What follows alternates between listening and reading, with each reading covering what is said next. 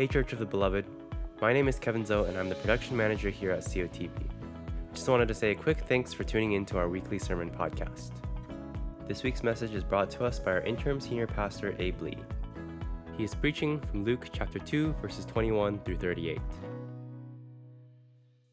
So we've been doing this sermon series we call Pop Music or Poems of Praise, and the very first one was Mary's pop song. It was called the Magnificat, or My Soul Magnifies the Lord.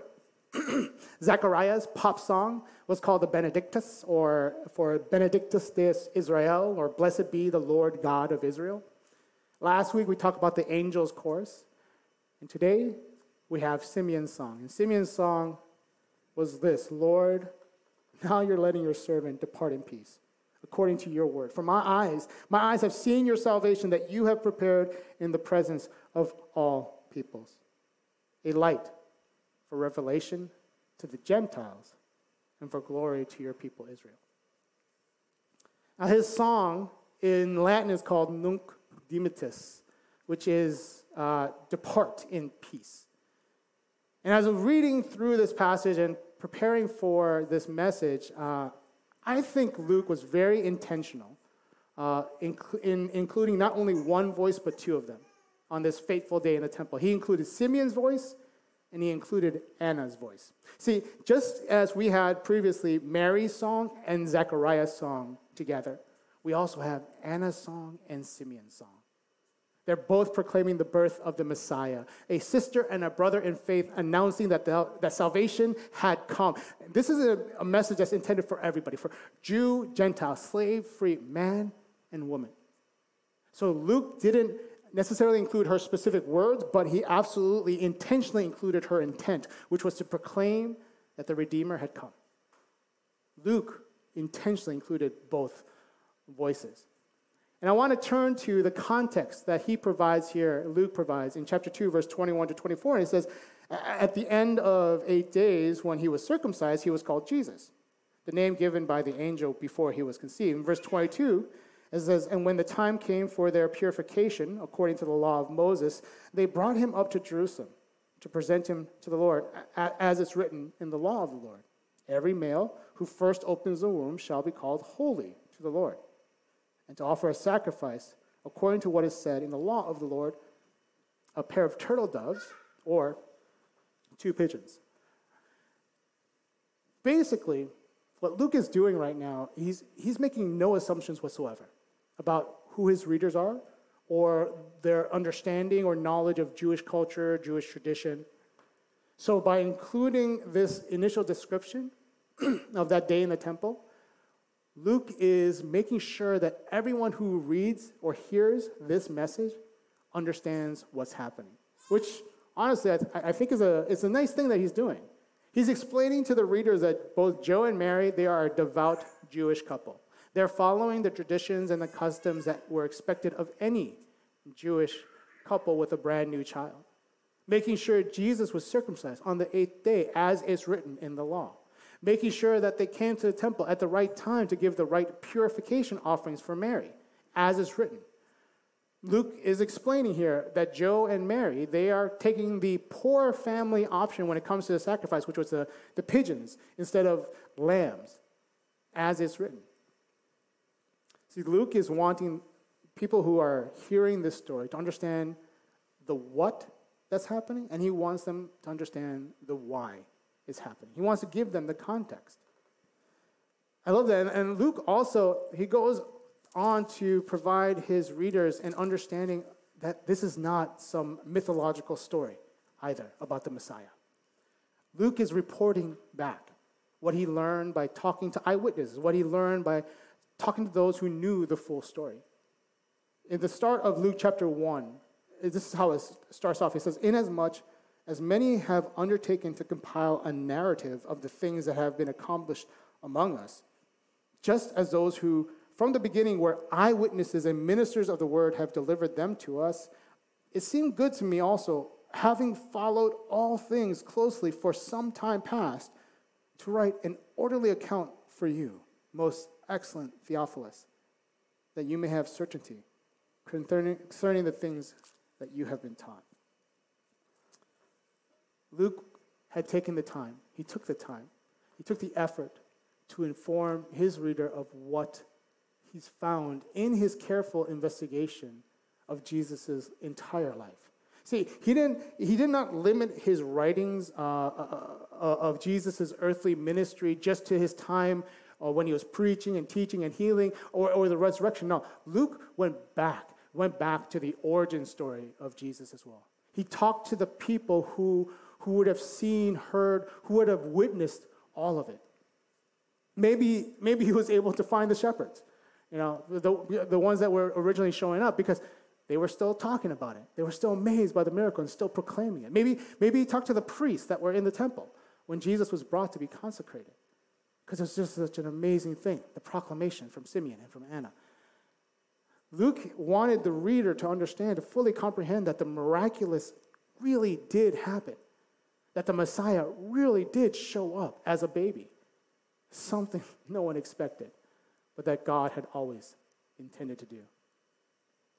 And then today's story, Luke is introducing two new characters to Jesus' origin story. We have Simeon and we have Anna.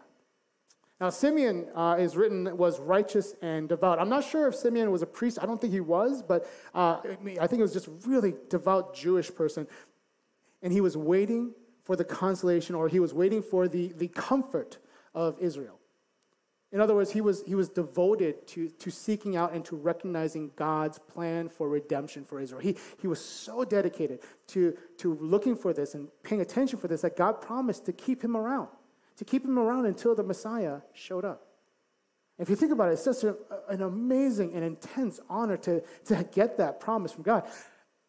Suzette and I, we have been praying for and waiting for her parents to come to know and love Jesus.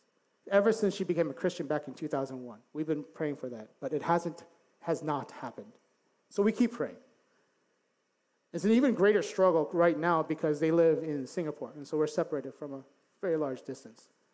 Now, if God were to come to us and say, hey, good and faithful service, I'm not only going to say yes to your prayer request, but I'm going to make sure that you're there when it happens. That would be so awesome. And that's basically what Simeon's been promised. That the Messiah, the one Israel has been waiting for over 400 years, is going to show up not only in his lifetime, but is going to be witnessed by him. He's going to meet the Christ in person. I mean, for me personally, I think that would have probably made it a little bit easier for me to continue being devout. Maybe, I'm not sure. But then on the other side, you have Anna.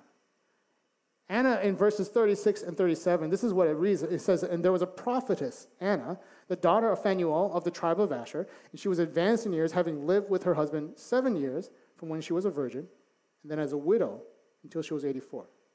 She did not depart from the temple, worshiping with fasting and prayer, night and day. And you read this and you realize Anna was at a whole other level. Anna was married for 7 years, which means that she was likely a widow at the age of 21 or 20, between 21 and 25 years old, right? And so widowed for over 60 years. And that entire time she spends in the temple. She spends every day worshiping God. She spends every day praying to the Father. She spends every day devoting herself to Scripture. There was no promise made to her that she would meet the Messiah. There was just a love for the Father in heaven that led her to that constant, consistent devotion. And I will say, honestly, I'm much more impressed with Anna than I am with Simeon. Personally, her love for Yahweh, for Jesus, it was so unconditional. It was so unwavering. I'm not saying Simeon wasn't devout because, that he was devout only because he had a promise made, because the promise to meet the Messiah, that was made because Simeon was a devout man. But I love seeing Anna's unending dedication to the I am. We have these two amazing, devoted lovers of God. One that was led to the temple through the power of the Holy Spirit. The other always at the temple because of the power of the Holy Spirit. And both of them are about to become stars of the original nativity pageant. So I want to look at Simeon's reaction to meeting the Messiah. That was his pop song there. And I'm going to read it once more. It's a beautiful song. It says, Lord, now you're letting your servant depart in peace, according to your word. for my eyes have seen your salvation, that you have prepared in the presence of all peoples, a light for revelation to the Gentiles and for glory to your people, Israel. Simeon can now depart in peace. He can now die happy. I think it was back in 2012. Disney announced that they were going to buy Star Wars. Of course, I didn't give a Star Wars analogy. But they were going to buy Star Wars and release a whole bunch of movies, the sequels, standalone movies. And I remember very specifically reading that and thinking, and I told my wife this as well, praying, God, I don't mean to be sacrilegious, but would you please not come back until I get a chance to watch all of these movies. And I also remember very much so after the very last sequel came out. I know some people don't like it, but I don't care. After the last sequel came out, Suzanne and I went to the theater. I think we were with our goddaughters, and we watched it, and I remember thinking, it's finished. It is done. I can now depart in peace. The contentment in the confidence because of Christ, let's forget Star Wars, the knowledge that the promise of salvation guaranteed by our Savior, that is peace. That's the peace that the angels sang about and we talked about last week. Glory to God in the highest, and on earth, peace to his beloved. But see, there's another side to this story of peace that's really important, and I think we have to focus on it for just a moment. You see it in verses 34 and 35, when Simeon shares a word with Mary. In verse 34, he says this, behold, this child is appointed for the fall and rising of many in Israel, and for a sign that is opposed, and a sword will be piercing through your own soul also, so that the thoughts from many hearts may be revealed. See, Simeon's prophetic words, it points to the hard truth of Christmas. And I mentioned last week that the pathway to peace that God provides for us is unexpected, but was always intended by God, that a baby born and placed in a manger would one day die, so that those who believe in Christ alone might be saved. The hard truth of Christmas is the what that we need to be saved from. The hard truth is that we need peace at all. Why the Son had come, the Son of God had come to become the Son of Man to die. The hard truth is that there's a darkness in this place, in this world, and Jesus is the light of the world, the only means out of that darkness. See, a little over 2 weeks ago, I had surgery. It's a procedure called cervical laminectomy.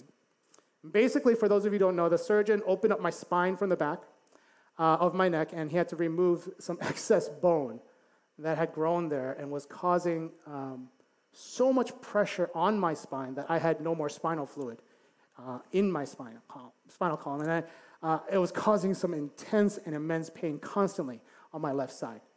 And so I actually got these 16 staples just removed from my back this past Thursday. If you want to see it, you can. This is my Christmas gift to myself. If you follow Suzette on Instagram, you got a chance to see the gruesome process. Some of you looked at it way too often and way too gleefully. I joke that I am extremely motivated to stop seeing my doctor. No offense to the doctors who are listening or here, I am not a fan of hospitals or in general. And so I made myself, with the ever-present help of my wife, who was my spotter, my grab bar, everything, I made myself walk around the ward that I was in. Basically, it was like the equivalent of 5-10 miles just a couple hours after surgery. I just kept walking. I did my first PT appointment less than a week after my surgery. Because with all that, I wanted to stop seeing medical people. But every once in a while, I just have to lay down. I have to go to rest. Because as Suzette would constantly remind me, my body has been severely traumatized. I need to give it a break.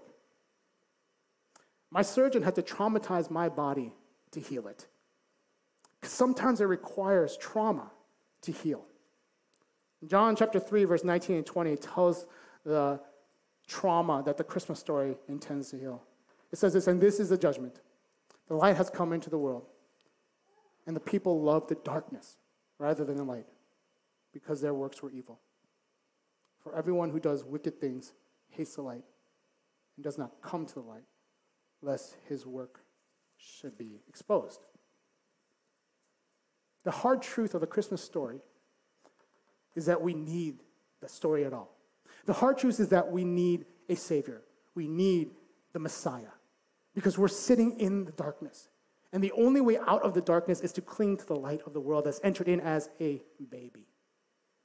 He entered in as a baby so that he might die as the only righteous man, as the only Son of God and Son of Man simultaneously, that in his death we might be made perfect in the eyes of God, that we might have peace, so that we might be able to proclaim one day, just like Simeon did, Nunc dimittis, I can now depart in peace. Lord, now you are letting your servant depart in peace according to your word. For my eyes have seen your salvation that you have prepared in the presence of all peoples, a light for revelation to the Gentiles and for glory to your people, Israel.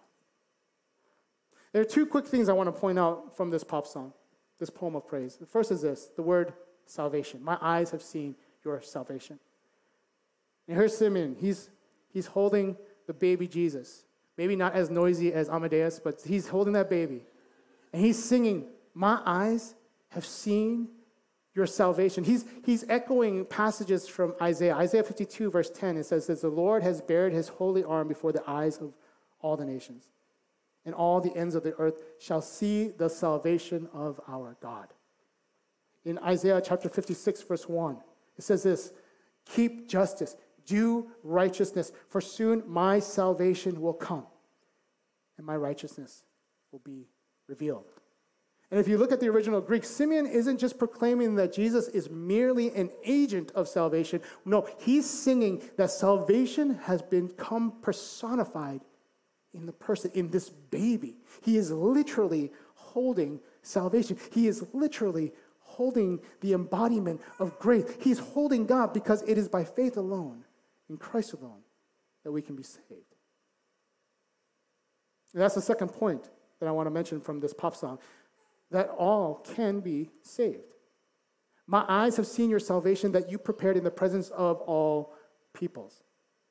This opportunity of grace is made available to all people. Simeon emphasizes this even more by looking, he makes this proclamation of salvation to the Gentiles first. He says, a light for revelation to the Gentiles. And then he says, for glory to your people, Israel. See, the light of the world is not being limited to Jews alone. Jesus has come for all who will recognize his voice and proclaim him as king. The hard truth of Christmas is that we're in darkness. The promise of peace that this poem of praise provides is in the very person, Jesus. The trauma on the Savior allows all of those who proclaim Jesus to be the Son of God. It allows us to heal. I'm going to start wrapping up in just a moment. I want to look at the responses of the main players of this original nativity play. And the first response I want to look at is Simeon's. And Simeon's response is to become a content person. Nunc dimittis. I can now die in peace because I now know the full glory and joy of salvation. I've held it in my arms. I have the ultimate shalom in my life. And so the question I have is, do you have that? Now, it wasn't anything Simeon did, by the way, to find this peace. It was by the prompting and the guiding of the Holy Spirit in his life, something he submitted to. It was by the leading and the transformation of God within his heart that led him to this. That's the first response. The second response that I want to look at is Mary and Joseph's. In verse 33, it says, and his father and mother marveled at what was said about him, about Jesus. They were astonished. They stood in wonder. They were amazed. They were awed. They were agog, a new word. They hear this proclamation from Simeon. Simeon is basically saying, good Father, I can now die in peace because you fulfilled your promise. I am literally holding salvation personified in this baby in my hands, a baby that will be a light for the stranger, the foreigner. and that will bring glory to your beloved. The Messiah from the darkness is finally here. And they hear this. And Mary and Joseph, their response is not bewilderment. It is not confusion. It's not shaking their head and thinking, oh, crazy old man. No, it is awe. It is amazement. It is a realization that Jesus was, Jesus is, and Jesus forever will be something that the world never expected and will not understand, but that God always intended. The Savior. The last response I want to look at is Anna's. And I think it's the most beautiful one personally. Because in verse 38 it says this, and coming up at that very hour, she began to give thanks to God and to speak of him to all who are waiting for the redemption of Jerusalem. Anna's response was to speak of the Christ. Her response was to speak to anyone who would hear her, who wanted to know what redemption looks like, to tell them of the Messiah that she had just met. See, Anna understood the hard truth of Christmas. She understood that all have sinned and fallen short of the glory of God. She understood that the wages of sin is death. And she understood that this is a deserved result for everyone, for Jew and Gentile, for man and woman, for slave and free. Everyone deserves this result. But this baby who came to die so that we wouldn't have to, Anna met the Messiah and decided that the only thing that she could do was give thanks and tell everyone around her about him. See, the hard truth of Christmas is this, is that we are in darkness. And the promise of Christmas is the personification of salvation in the very person of Christ, of Jesus. The inevitable trauma on our Savior, it allows all of those who proclaim Jesus Christ to be the Son of God, it allows us to heal. And our response shouldn't just be one of these three, it should be all of these three. By the power of the Holy Spirit, we can cling to God's shalom, God's salam, his paz, his pyonghwa, his heping. It's Chinese, I can't say it very well. But anyway, by the power of the Holy Spirit, we can cling to God's peace. And by the grace of God, we can marvel at the wonder of our Messiah.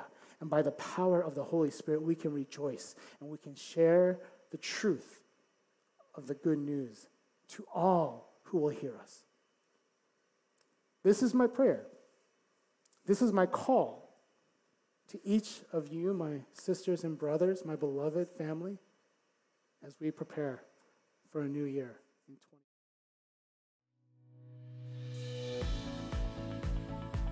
Thank you for tuning in to this week's COTB Sermon Podcast.